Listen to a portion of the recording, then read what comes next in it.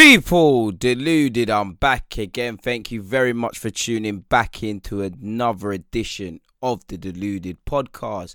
As usual, good morning, good afternoon, good evening, good night, depending on who you are, wherever you are in this world. Thank you very much for tuning in. It's 6:42 over here in the UK, and yeah, with Monday night action being played yesterday, you lot always know the podcast is delayed by 24 hours. So we're here on a Tuesday and we're here to speak about it. Now, it's another busy week, or better yet, if you're Arsenal, you want to forget about what happened last week, or Sunday, better yet, 2 days ago. We've got Champions League and Europa League action, and depending on whatever team you support, there's been shockers thrown up in the Premier League. The first shocker was actually yesterday for me, in which Fulham defeated Leicester City 2-1. Ivan Calviero scored a penalty, and Lookman, who's going to be in the headlines for the right reasons, and it was a touching tribute to see him lift up Papa Bouba Diop's shirt and stuff like that. Obviously, he formerly played for Fulham and he lost his life. 2020 has been a poor year, but it's a big 3 points for Fulham. You know, Fulham are struggling, and you know, Fulham have won a Premier League game against a side starting the day in the top four of the table for the first time since March 2013, when they won 1-0 against Spurs. Prior to that, they lost 14 of 15 people. So yeah, man, quite the interesting game. I'm sure you all saw, well, the actual game that was yesterday. Aston Villa against West Ham. Now, it had everything. It had a penalty missed by Watkins. You know, VAR shagged him when he thought he got a point. Big 3 points for David Moyes and David Moyes' men. Ogbonna got them off to a flying start very early on in the game, people. It was a very decent game. Obviously, Grealish scored a deflective effort, and I saw Grealish kind of, I won't say dive, but over theatrics for one, and that's one thing about Grealish he's got to stop. But I mean, Grealish is a baller. Yeah, man, West Ham got 3 points. For West Ham now, for the first time since May 2019, they've won 3 consecutive Premier League games, people, and they've only lost just one of their last 8 in the competition, winning 5 and drawing 2. So maybe West Ham deserve more credit. Maybe David Moyes deserves more credit to a degree, because when it's all going wrong, everybody, myself included, the footballing world asks is, how long has David Moyes got? And he's doing all right. Sentiment could change very quickly in football, so we need to be careful. Ogbonna's goal, which took 1 minute and 50 seconds, was West Ham's fastest goal since November 2016 against Manchester United. Since making his Premier League debut for West Ham, Jarrod Bowen has provided more assists in the competition than any other player for the club, with 5, whilst only Mikel Antonio has been involved in more goals during this period for the Hammers than Bowen. Solid addition from Hull City. In terms of Grealish, you know you're having a good season when only Spurs duo Harry Kane and Son, with 16 and 11 respectively, have been involved in more Premier League goals this season than Jack Grealish, in which he's got 5 goals, 5 assists, and I see no reason as to why he can't either get 5 goals or 5 assists. I do think he could get both, but I do have to discount, you know, there's always a period these mavericky players kind of go through a little bit of a wobble. But I do think it's going to be a campaign to remember for Grealish. Will this be his last season at Aston Villa? Only God will tell you that. But yeah, and for Aston Villa, I think they've lost 4 of their last 5 games. Any clues the last team they won against, people? If that is true, you know it would be a certain team in North London, a certain team that unfortunately I support. So yeah, man, I'm sure if you're West Ham, you're Fulham, you're smiling. Is what it is for Leicester. You know, this is the only thing about Leicester. They'll have a good season, they'll put good runs together, but they drop silly points against silly teams they shouldn't have, with all due respect to West Ham, because Leicester, I'm sure they'll be kicking themselves. And they also lost 4-1. Did they lose? Who else? I swear West Ham beat Leicester as well. Leicester have held another drumming in this league, people. So it shows how crazy the league is. Obviously, Chelsea and Spurs drew 0-0. Both teams live to fight another day. I'm sure both sets of fans, sets of players, coaching staff, not that anybody doesn't want to win, but you offered both a point, they'll take that. For Spurs, you can't help but admire Spurs. They might not have got the win, but I see it as a good togetherness from them. They're top of the league. Hopefully it doesn't stay like that for obvious reasons. But, you know, coming into it, they're coming into their toughest fixture list. Again, you know, you've beat United previously. So, you know, the boys shown they can do it.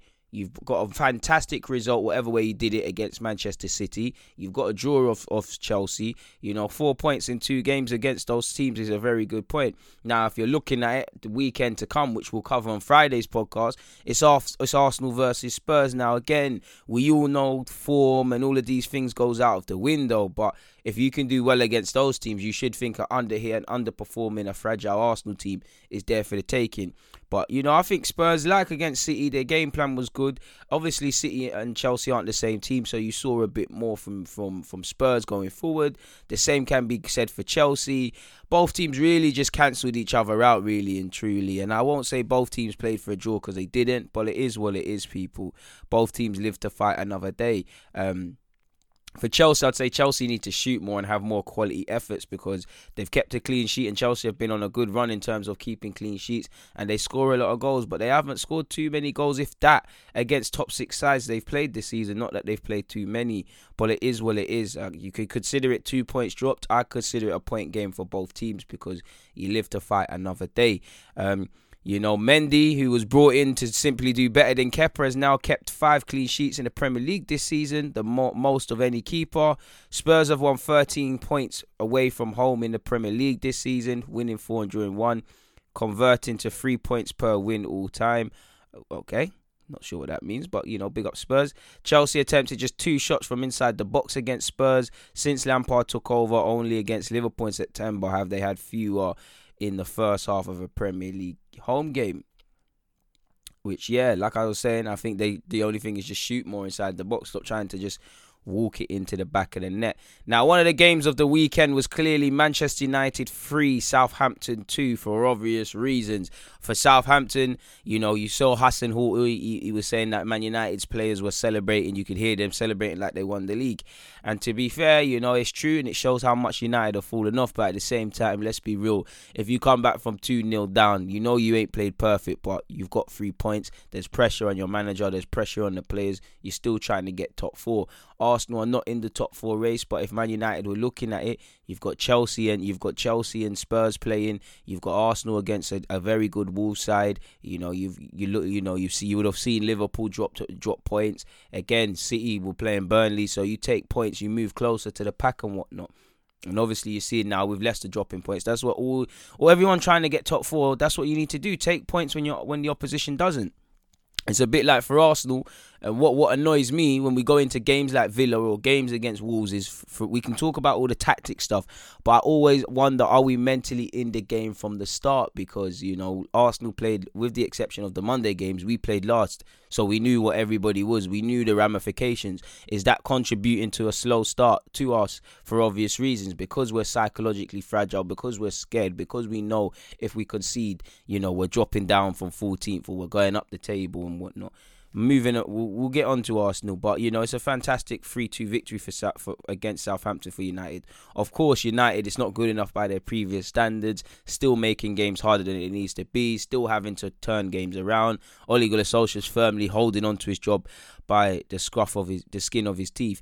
You have to big up Cavani. I know Cavani's been caught up in the media, social media sensational storm in which he's alleged to have used racist language. Now, Man United have come out and said that the terms and the way his use of terminology has different connotations in South America, in which it very might do. But you'd think Man United, the club which is probably the biggest in the league in a global presence, you would have a player liaison or something could have foresaw this and educated Edinson Cavani, because this has taken the heat away from a good performance for Cavani. He's jumped off the bench, he scored 2 goals, he showed fantastic movement. He showed, for me, what I've been telling you guys, in that you cannot underestimate having out and out strikers or plan Bs or rotation options. I'm not trying to say Cavani is any of those things. What I mean by this is, for last year or so, United have had Greenwood, Rashford, Martial, them and they have been scoring goals and playing well. But like you see against Southampton, there's days where Greenwood might not be at it, where Rashford might not quite be at it. To be fair, he scored, if I remember correctly. No, he didn't. I'm guessing, but I'm thinking of another game. But you get the point. So when you've got someone like Cavani in the squad, you never know what can happen. You know, Giroud showed it last week in the Champions League. Lacazette isn't quite to their level, but there'll be a game for Arsenal this season where we're struggling. Lacazette or Eddie will come off the bench and make something happen. Probably the West Ham game. My point being is you need out-and-out strikers in your side, and I think people really underappreciate it. You know, so we should be talking about Cavani's assist and his wonderful movement. You know, one thing about Cavani, when he signed, movement, and I think he could score goals in this league purely because of that. Very street smart. Go and look at his assist and the goals, like the areas he's putting things into, the way he's moving. You know, experienced striker. And if I'm Marcus Rashford, if I'm Greenwood, if I'm Martial, I don't know how long Cavani's going to be at Man United, but you should be working with him because he's got absolute great ingredients that you could take out of your game. You know, Greenwood, I see you being a number 9. You know, he's got all the technical ability, he can stand man up, but Cavani's movement, you'll bag an extra 10 plus goals just by being in the right place at the right time. They all count, you know, you're not always glamorous. Martial, one problem with Martial is probably doesn't run in behind enough. He probably wants it all too much to feet, you know. A lot of young players fall victim to that. So can you just be a bit patient? Because, you know, Cavani's assist, he actually starts out wide, sort of thing, more or less.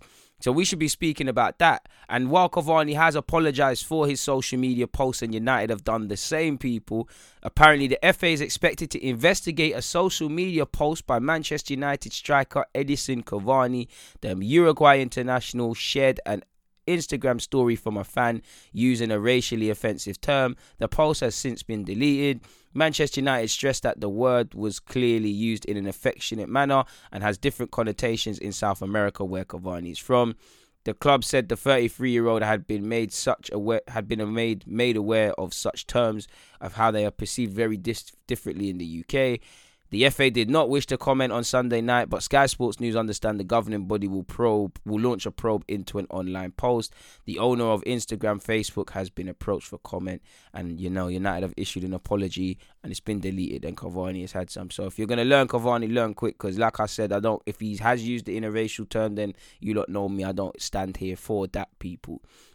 Big up James Ward-Prowse for that free kick as well. You know, he's one of the best free kick takers in the Premier League. He's probably, in my lifetime, probably one of the best free kick takers as well, just in terms of technique. And what people underestimate is consistency. The man is doing it, obviously not week in, week out, but week in, week out. It's the result of hours and hours and hours of practice on the training ground, and it's ridiculous. And he's having a good season. You know, he's Southampton captain. He's got into the England side previously. Injury shagged him.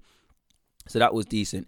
And Southampton, you know, they've come a long way since Hasenhüttl took over. He's really had to take them up a lot, and they're a good outfit. They're playing well. But again, they showed why, along with Arsenal, my club, they're up there for points dropped in the league, because whatever way you shape it, 2-0 lead at home, you should be able to see that out. You either go for the third or you protect your lead, and it didn't look like either or. Like, you could see United were coming back. You know, at 2-0 down, you knew United could get 3 goals because there was too much space. Southampton players began to get a bit nervous. There then began to be cheap mistakes, people. And yeah, man. You know, big up Cavani for them 2 goals and obviously grabbing an assist for Bruno Fernandes. He's undoubtedly the star of the thing. I felt Fred mashed a little work as well. But yeah, man, obviously United making games harder than it needs to be. In isolation, it looks great. 3-2 victory coming from behind. But they're making their away games in particular very tough, people. And actually at home as well, like West Brom or whoever it was, they won. But you're making these games harder than it needs to be. And the wins are papering over cracks, and when they start losing, people will then, I guess, look at it. But at the end of the day, all United need to do is put a winning run together, and 3 points is 3 points. For Man United, though, Manchester United are the first side in Premier League history to win 4 consecutive away games despite trailing in each tie, celebrating 8 straight away top-flight victories for the very first time. So again, that is what I mean, people, in the sense of they've been behind. Edinson Cavani is only the second player to be directly involved in 3+ goals in a Premier League game after coming on as a substitute for Manchester United, after current manager Ole Gunnar Solskjaer scored 4 against Nottingham Forest in February 1999. Bruno Fernandes, who, you know, if he doesn't score or doesn't assist, United might not get anything. Bruno Fernandes is the 4th Manchester United player to score in 5 consecutive away games in the Premier League. And, you know, to be fair with you, if you're in and amongst these following names for any stat, you're doing the right thing. Ruud van Nistelrooy in 2002-2003, a certain Robin van Persie in 2013, and Zlatan Ibrahimovic, a footballing legend, in 2017. So I'm sure United fans want Bruno Fernandes, for all his criticisms, to keep it up. Only 8 players in Premier League history have scored more direct free kick goals than Ward-Prowse, people, who moves level with Jamie Redknapp, Norberto Solano and Frank Lampard, who are all on 9 such. So I think we all know, James Ward-Prowse is not only going to equal that, but you'd expect him to set some sort of distance, because you can imagine, I don't know, but Ward-Prowse doesn't strike me as someone that's going to leave and play abroad. You never know.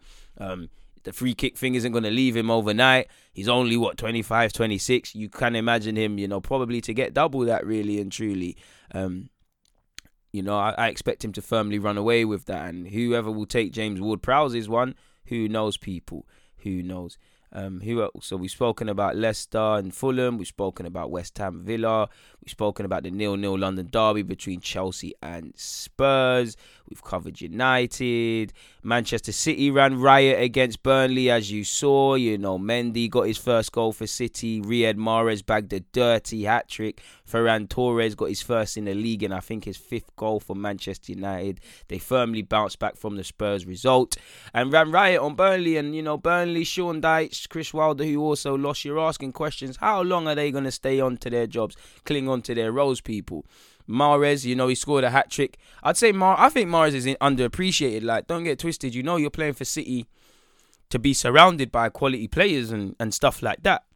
But I think if he was at another team, he'd honestly be a tiny bit more appreciated, people, because the man is crazy. He's blessed with technical ability. He's blessed with a lot of skill. He could take a man on, and you saw it for all the goals, just simply running riot. Like, I'm really surprised City only scored 5 goals.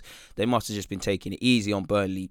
Riyad Mahrez is the first player to score a hat-trick in a Premier League game, whilst also creating 6 chances since Santi Cazorla did versus Reading in 2012. I couldn't even remember that. I'm an Arsenal fan, so shout out to Santi and Riyad Mahrez. Man City are only the second team in Football League history to win 4 successive home games by 5+ goals against a single opponent in all competitions. The last side to do that was Notts County versus Port Vale between 1893 and 1907. Riyad Mahrez is only the second African player to score a Premier League hat-trick for Manchester City after a certain Yaya Toure against Fulham in 2014. As I said already, Benjamin Mendy has scored his first goal for Manchester City with his 60th appearance in all comps. The last time he found the back of the net was March 2017, in which he was playing for his former club, Monaco, people. I'm sure you all saw Leeds defeat Everton 1-0. Rafinha, who's been playing quite well for Leeds and was a tricky customer against Arsenal, got the 3 points for Leeds. They should have probably scored a couple of more. I believe for Everton, they've lost 4 of their last 5 games or something along those lines now. Either way, if the statistics aren't right, Carlo Ancelotti's men have hit a bit of a wobble. I still think they can have a great season, but this is where I think fans were going overboard, or football fans proclaiming they're going to be in the Champions League and whatnot, people, at come the end of the season. It's a long season, we need to be careful, but it is 3 important points dropped, and Everton's loss, Carlo Ancelotti's loss, is Marcelo Bielsa and Leeds' gain. They go marching on with their 1-0 victory. West Bromwich Albion won 1-0 against Sheffield United. Chris Wilder's wondering how long I'm going to cling on to this job. Chelsea lonely. Conor Gallagher made the difference in that regard. Obviously, you saw Newcastle defeat Crystal Palace last Friday, 2-0. Darlow was in top form for Newcastle before Wilson, and obviously later Joe Linton, who doesn't score too much, chipped in and snatched great 3 points from Crystal Palace and ensured Newcastle go back up to Tyneside, with 3 points, important 3 points for Steve Bruce. I'm sure you all saw the Liverpool versus Brighton game. It had everything. It had VAR, it had, players, it had Jota scoring, it had Mupay at the central talking point. It had a lot. It had 2 penalties. Nico Williams learned, based on that penalty and just the whole game, he's undoubtedly learned a lot. Bit of a harsh one with Robertson on Danny Welbeck. I don't think that's a pen, but it is what it is in that regards. It was a bad day and it's 2 points dropped for Liverpool. VAR shagged them as well. I think if I remember right, there was a goal by Mane disallowed. I could be wrong in that regards, people. I think there was a goal disallowed, but it is what it is. Obviously, defensively, by Liverpool's own standard, they've probably been a slight shambles. A bit of it has been because of injuries. But if you remember with Van Dijk and with Joe Gomez, and when they had a fit side, it weren't like they were shipping goals. But if you looked at the sort of goals they were conceding watching the highlights, it looked like they switched off a bit. I think Liverpool have one win in 4 games in all comps. The commentator on Match of the Day said, I'm not too sure about that. But yeah, it's 2 points dropped, and I still think Liverpool are going to win the league, but you can see them and Spurs are drawn now. They could have moved ahead of Spurs, and again, with all due respect to Brighton, Liverpool could probably only see that as 2 points dropped. I share Klopp's agreement on not only VAR but also the fixture schedule list and also the need for 5 subs, but I'm not going to keep going over that. And I think it was funny how Klopp got at Chris Wilder in the build-up, in the aftermath of the game, and said, ask Chris Wilder because he voted for 3 subs. So yeah, man. And I think Milner is now injured. How long Milner's out for, I'm not sure, but it is a point dropped. And to be fair with you, if some buts don't win football games, but if Neal Maupay decided to have his goal-scoring boots on, he would have probably nicked 3 points for Brighton. Like I said, VAR played a main point. And it's funny hearing Carragher speak about VAR, but Liverpool have dropped more points from winning positions this season than they did the whole of last season. They only dropped 5 points the whole of last season. They've dropped 6 this year. This is also the first time Liverpool have dropped points in the Premier League thanks to goals scored after the 90th minute since August 2017, where Miguel Britos scored in the 3-3 draw against Watford. Jota, death, taxes, and Diego Jota scoring seems to be the theme of life at the moment, and he has scored 9 goals in 14 appearances for Liverpool in all competitions. He's got 8 in his last 8, so he's in red hot form and enjoying life at his new club, Liverpool. Neal Maupay is the first player to score to start a Premier League game, miss a penalty and be subbed off before half time since 1998, April of that year. Any clues? You don't attribute this player to that, but Dennis Bergkamp was the last player, and I didn't even want to include that stat for obvious reasons. Now, I'm sure you've all noticed I've tried to avoid talking about a certain sort of game. I've got a smile on my face. You don't know me. I love to talk about general football. Now it's Arsenal versus Wolves. Arsenal needed to win. You've got the North London derby after this. You had a shameful performance against Leeds. You got yourself handed to yourself against Aston Villa. You look at our last games at home, we haven't had too much joy. You'd imagine the players would want to stand up, and also what I mentioned before in the sense of the players know the ramifications of winning, losing or drawing because they know where they're going to stand come the end of the day. Choked again. For the players, choking. It's the same old couple of names game in, game out that turn up to be counted. Bukayo Saka didn't have the best of games, but I saw him more than several experienced players. Yeah, Willian got the assist and he weren't as bad as he normally is, but it was same old. I love Pierre-Emerick Aubameyang, and he doesn't have a creative man to help him. He is lacking creativity. The team have not been playing to his strengths, and I've been saying for years it's a miracle how we've been able to score such. His luck might have run out, but at the same time, you can't absolve even him of all blame, because he's firmly a passenger. He's not getting the game by the scuff of his neck. He's not even just grabbing the ball from deep, trying to drive and having a one little shot. Things like that. He looked disinterested as well. The midfielders, the less said about Xhaka and Ceballos, the better. Ceballos, you're not going to play for Real Madrid with performances like that. Ceballos, you would have thought he was playing to the standard where it looks like he's done Arsenal a favour, not only coming here initially, but staying here for another year. Hasn't been that. When you look at Dani Ceballos, he's got technique, he's got a passing range, he's just got no brain and he's got no consistency. He wants to play in areas that are not going to affect the team, and he's just simply hidden in a shell recently. Xhaka is just a walking fire hazard, very slow, very cumbersome, very slow in speed of thought, very negative. Like there was a segment where chasing the game, Gabriel did very well to bring it out from the back. Xhaka's took it off him and gone backwards. Struggling to see what Xhaka brings to the table. He's firmly a passenger in midfield. Joe Willock is too, he had a better game in the second half. He tried, but he's too raw and naive. For me, he could be a squad player. He's not starting caliber right now. That's the midfield. Defense, poor. David Luiz's head is, we'll get onto that. David Luiz's head is bust, and in the build-up, he looked like he's struggling, but it's a poor sequence of events, man. We knew going against Wolves, as I've said already, the wide areas, Adama, Pedro Neto, Pedence picking up roles out wide from the 10 position, and he was involved in the build-up for one of the goals as well.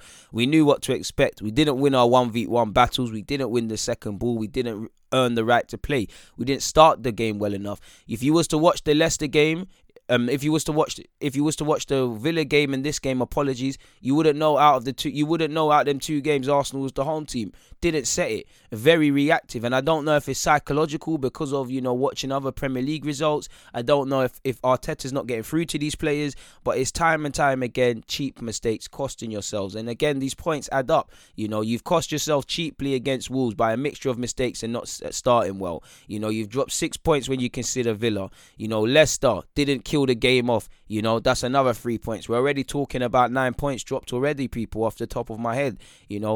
A point gained, 2 points dropped, whatever way you look at it, against Leeds, But where we get into now, that's about 11 points off the top of my head before we speak about Liverpool City, which is different, but you get it. We're touching almost 15 odd points, and we're going to drop points again this season. My point being, we're not showing the consistency levels to be in the mix for the top 4, because that's what I wanted to see, being more in the mix, having more of a fight, actually just going into games like Villa, Wolves and starting well actually and playing well, not doing this because as great as they were tactically, we contributed to that. I'm not trying to take anything away. For Arteta, it's concerning because I look at it this season, the only managers you've beaten, and I'm not saying he can't outsmart man because he's beaten Klopp twice. He's done his thing against Chelsea. He's done his thing against City. He's beaten United last year. Even when we've played against City and Liverpool and lost, there's been a better performance. So I'm not saying Arteta doesn't know what he's talking about. Arteta doesn't know his thing. He doesn't know his role. My point being, if I look at it this season, bearing in mind you've got the tactical genius in Jose Mourinho to come on Sunday, but apologies people, you've gone against Nuno of Wolves, you've gone against Brendan Rodgers, you've gone against Bielsa. These are very good tactical managers that have been at their clubs for a decent amount of time to put their blueprint.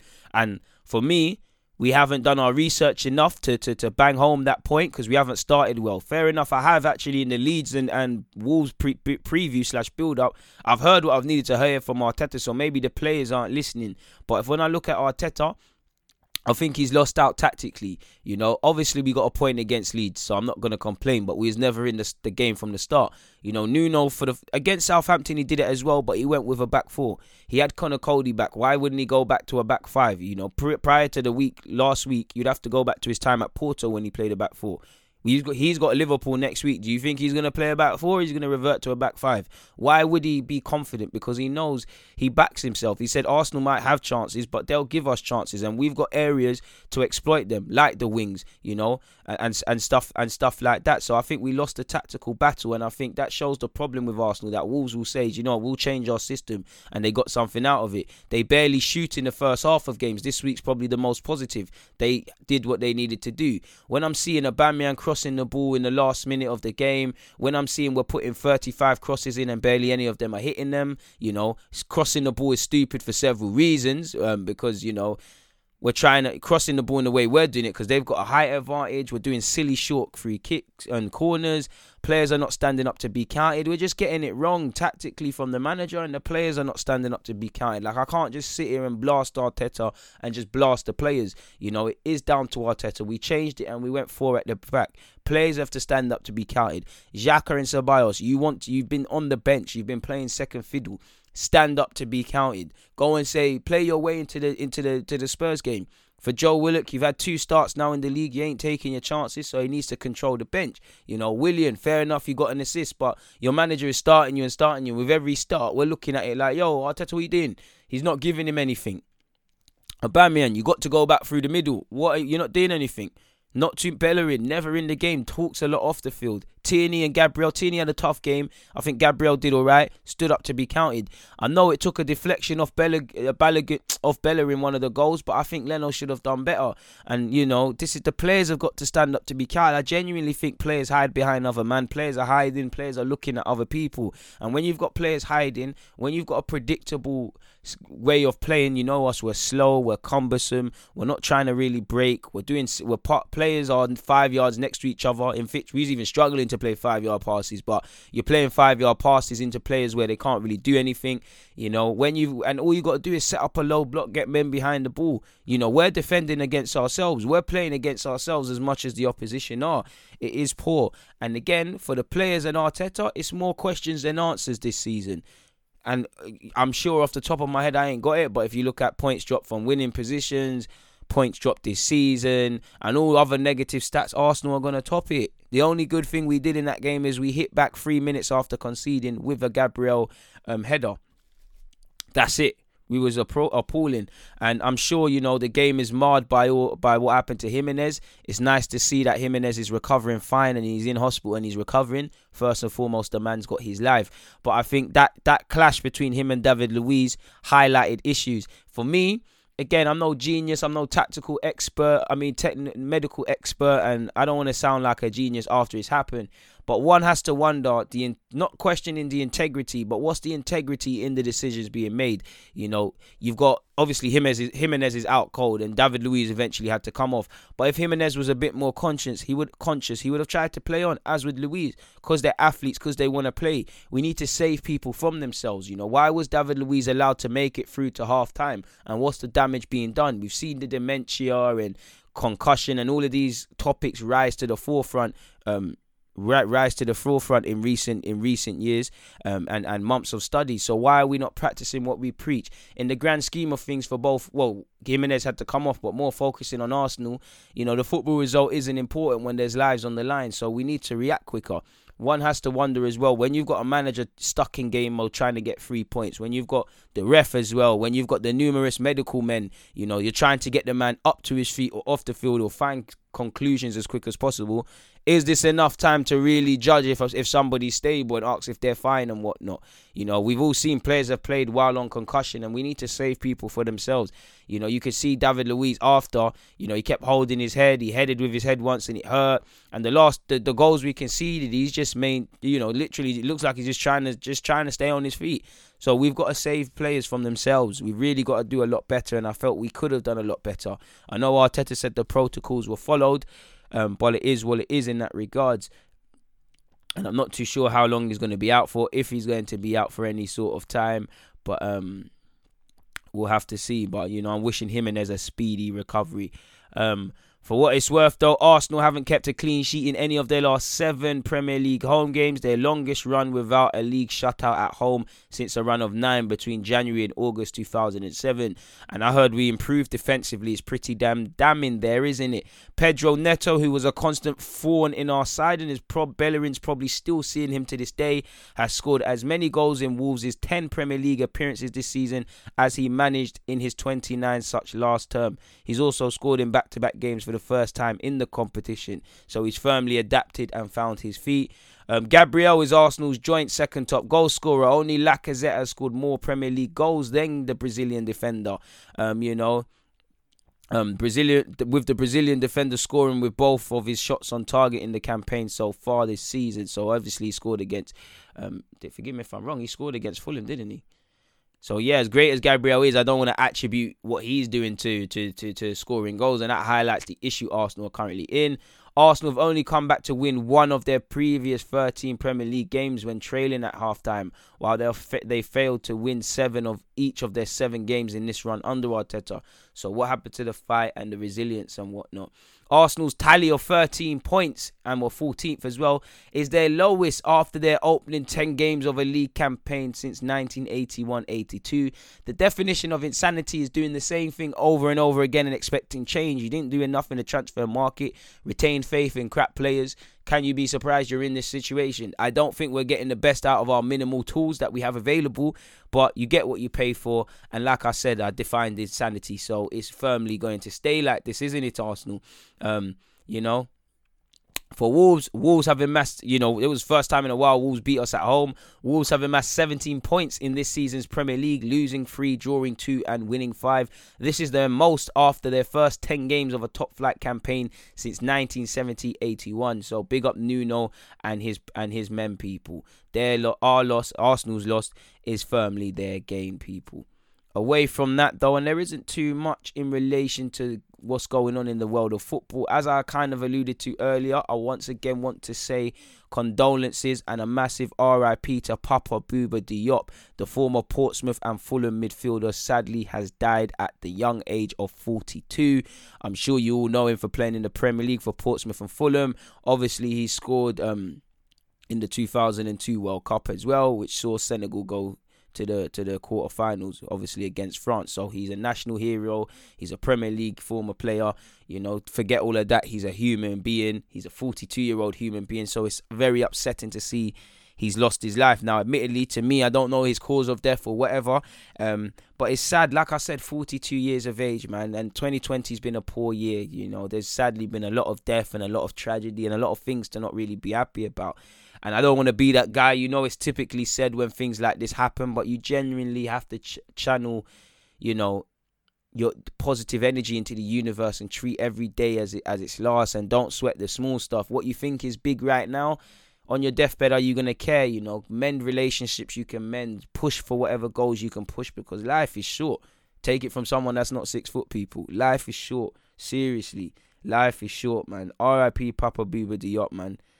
Hope you're in heaven, man, and you're doing well and you're kicking ball out there. And it's sad, and condolences to his family and his loved ones and stuff, because again, we know him as a footballer. He's somebody's son. I assume he's somebody's husband. He's somebody's father. He's an uncle. He's a pillar in his community. If I remember correctly, he did a lot of charity work, primarily in Senegal.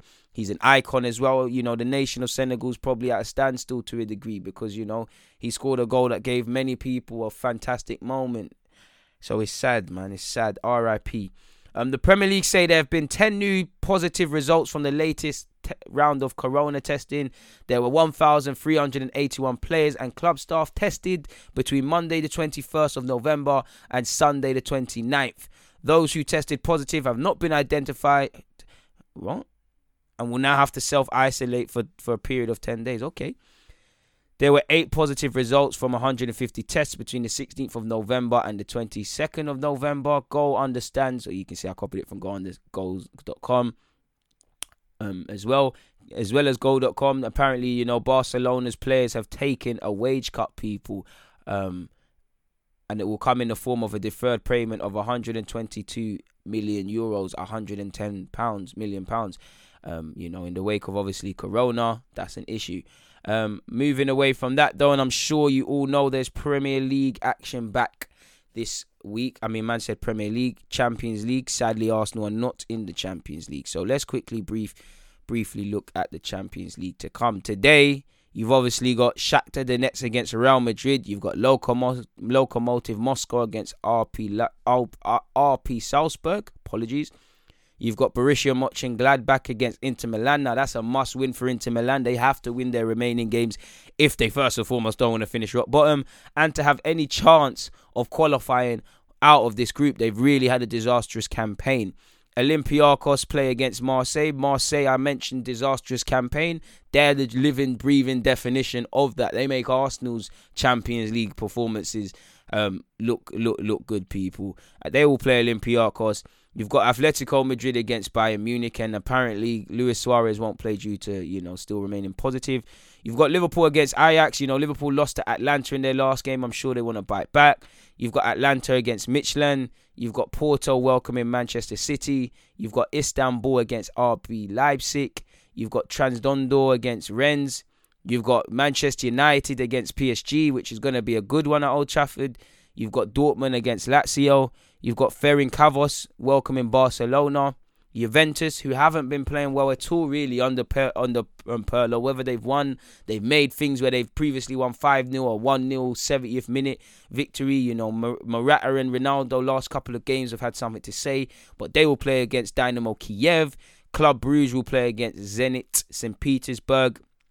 And finally, you'd have Seville against Chelsea, which is also going to be a tasty game, in my humble opinion. Moving away from that, though, and if we preview the real European action, Champions League is way too mainstream.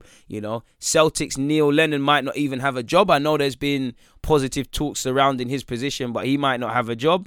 But I'm talking about the Europa League. You've got Unai Emery's Villarreal against Sivasspor. You've got AC Milan against Celtic, which could be Neil Lennon's last game, depending on what happens. You've got Zora against Leicester City, Tel Aviv against Kat Yarabag, AEK Athens against Braga, Gent against Liberec, Red Star against Hoffenheim, Leo welcome Sparta Prague. You've got CSK Moscow versus Wolfsberger. You've got Feyenoord against Dynamo Zagreb. You've got LSK welcoming Spurs. You've got Antwerp against Ludogorets. You've got Rangers against Standard Liège. You've got Cluj against CSK Sofia. You've got AZ Alkmaar versus Napoli. You've got Slavia Prague against I don't even know who that is. Beersheva. I need the English pronunciation. Another tasty fixture. You've got Spanish side Granada against the Dutch PSV. Hopefully Noni and Marlon can have something to say. In Arsenal's group, you've got Molde against Dundalk. You've got Sociedad against Rijeka. You've got Roma against Young Boys. Lech Poznan travel to Benfica. You've got Nice against Bayern Leverkusen. You've got AZ Omonia versus Pacau. And the fans will be back at the Emirates because Thursday at 8 p.m. you've got Arsenal versus Rapid Vienna. And pardon me, I'm not too sure if fans will want to return based on how they've been seeing us, but tickets have sold out. The 2,000 tickets sold out. I tried to get on the ticket exchange. They don't even make it available to my level of membership, so I will not be returning. Also, in relation to the FA Cup draws as well, I might as well speak about that because I didn't. And I think, there's been a couple of interesting ones, really. If you give me a second to load it up, people. The big one, and this is what the FA Cup is about. Northern Premier League side Marine will play Jose Mourinho's Premier League leaders Tottenham in the third round of the FA Cup. As you lot know, Marine, while I find it admirable, they're second in the 8th tier of the English pyramid, people. So they're going against the Premier League and they're welcoming Spurs to their ground in a time where COVID is obviously a problem. I'm not too sure for fans being let back in, but you'd imagine that's a nice little cash earner for this little club, whether they're going to stream it for a tenner as well as it being on BBC or whatever. This is why I don't mind the FA Cup, because it means the world to these small players, small teams and whatnot. And obviously for the players, there's not going to be too many times you get to play against Spurs. Like, how Jose is on the, pardon my language, shithousery. So you very well might see Harry Kane, Son, and all of these top players. It might not be. It might just be young players. The Jack Clarks, the Tangangas, and all these sort of players. But whoever it is, it's going to be a good one. Northern League North side as well. Chorley will play against Derby. Arsenal have been given Newcastle. We're the holders of the competition. Liverpool will play Aston Villa. The ties will be played over the weekend of the 8th to 11th of January 2021.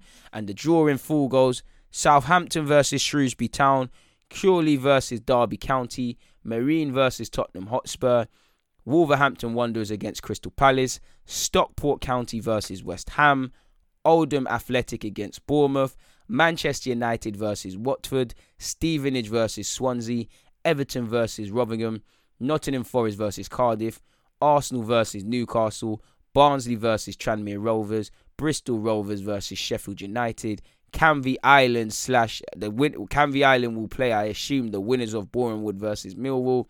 You've got Blackburn Rovers against Doncaster, who, they've got our lone player Tyrese John Jules. So me, if you're Gillingham, if you're Oldham, if you're Doncaster, if you're Swindon, I want you lot to do as good as you can.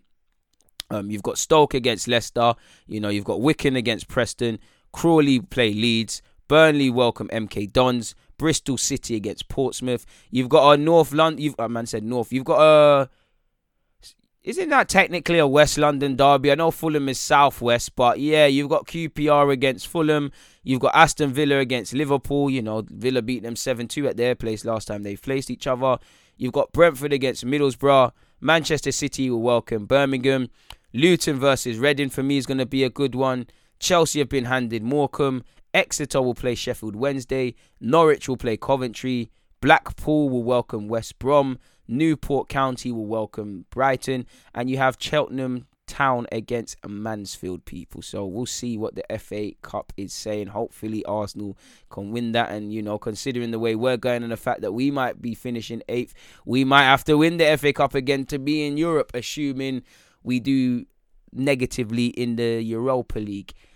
Hopefully if you're an Arsenal fan, you're just hoping that things can get better. If not, it is what it is. On that note, though, people, like I said, we'll be back on Friday with, another edition of the DG podcast, the Deluded podcast, the Really and Truly podcast.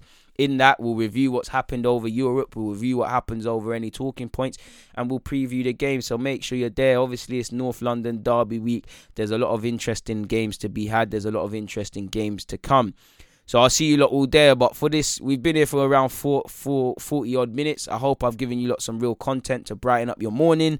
Please make sure you're following me across all my socials and you're aware of me on YouTube, because I always live stream. I always provide a lot of talking points. I do love to do a podcast because it makes me look at football from a more neutral point of view. But yeah, make sure you're following me across Twitter, across YouTube, across Twitch, everything. Just check the bio or check the description and make sure you're following across everything. Make sure you've hit your follow on Spotify. Come, people, run them streams up. On that note, though, I'm out of here. People, DG, it's always a pleasure. I'm out.